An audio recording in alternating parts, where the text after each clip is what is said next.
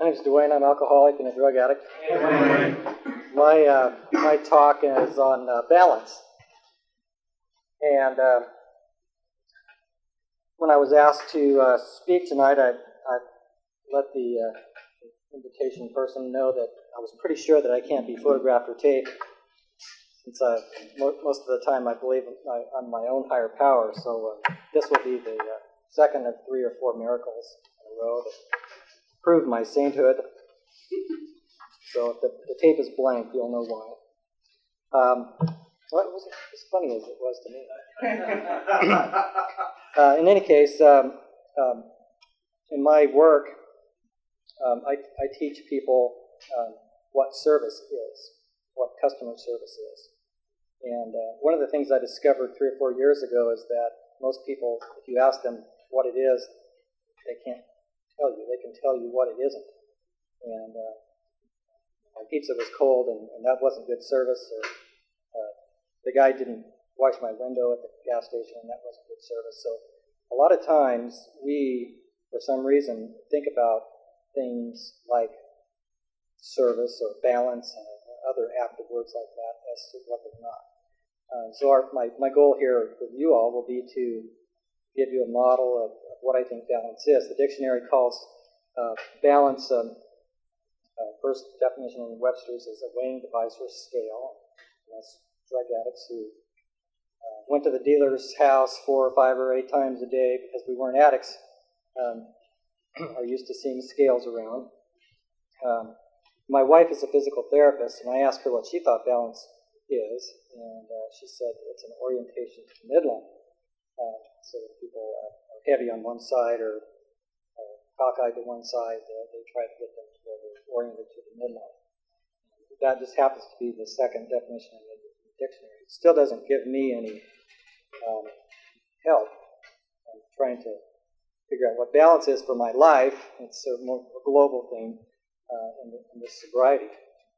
So I came up with an example of what I thought balance is for me that might help you to work with your sponsors and maybe help you in your own life. And my example is that of a basketball spinning on your finger. All of you have seen the basketball players. I've even done it once or twice. Spinning on your finger, and then I ask you why that happens. There's several physical principles, and I'm not going to talk about all of them, but there's some physical principles that are at work that you can apply. The first one is that the ball is symmetrical. Now, I saw on television yesterday a guy actually spinning a football on his finger. So it doesn't necessarily have to be round, it has to be symmetrical, equal weight distribution. And we work on our lives, our sex life and our family life and our relationship with our kids and our job and our relationship with our parents and our sleep and our eating and our weight management, that kind of stuff. Those are all pieces of that ball or that shape that if you work on one thing more than another thing, it's going to be heavier in that part. So if you spin it, it's going to wobble if you can work on one thing too much. So the goal would be to work on all of those things and not work on one thing too much or ignore something altogether. The next principle is that the ball needs to have some motion. It actually has to be moving. And motion takes energy, of course, and this motion has to be directed. So if you try to spin the ball sideways on your finger that's straight up and down, the ball's not going to stay where it's going to go. So it has to be directed, a flat plane. And as sponsors, the sponsee, generally speaking, has to be the one to put in the energy to make this thing go. You could help them to direct which way that energy is moving, but they have to be the ones forced to be willing to put in the energy. I've been working with a guy recently that is just right there. Knows the answers, knows what the issues are, but just isn't willing to do the work. Willing to do anything, particularly.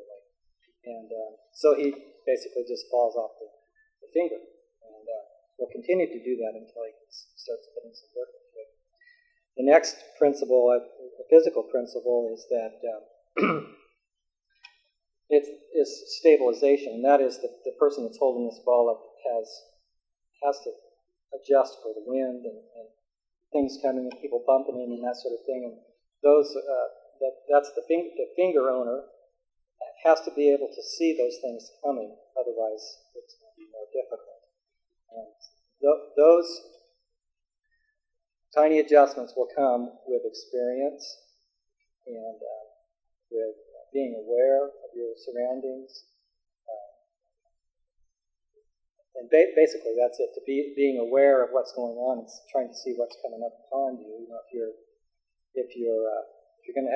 divorce is final next week, you pretty much might figure out that you're going to be going through some emotional stuff next week, whether you feel like it or not. So you're going to be having to make some tiny adjustments with your finger as things come up. So be aware. The next thing is gravity. And I thought about that because it's something in this whole model that I don't control. And for me, my first sponsor gave me the gravity as an example of something that I don't control, helped me to work the third step and the second step. Of course, in this, what I'm talking about is a relationship with God. That this whole thing, this balance, is not attainable unless you have a relationship with God. So work on the relationship with God with your sponsees. It's part of the whole equation.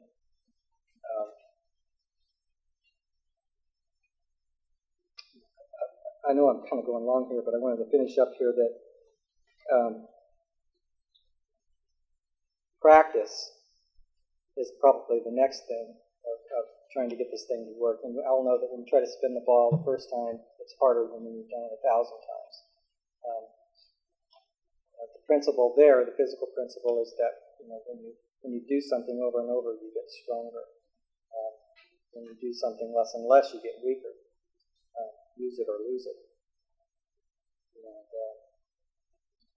So when we're working with our sponsees toward achieving a balanced life, we ask them, what is it that's blocking out the sunlight of the Spirit? And that hopefully will direct us into helping them. That's it.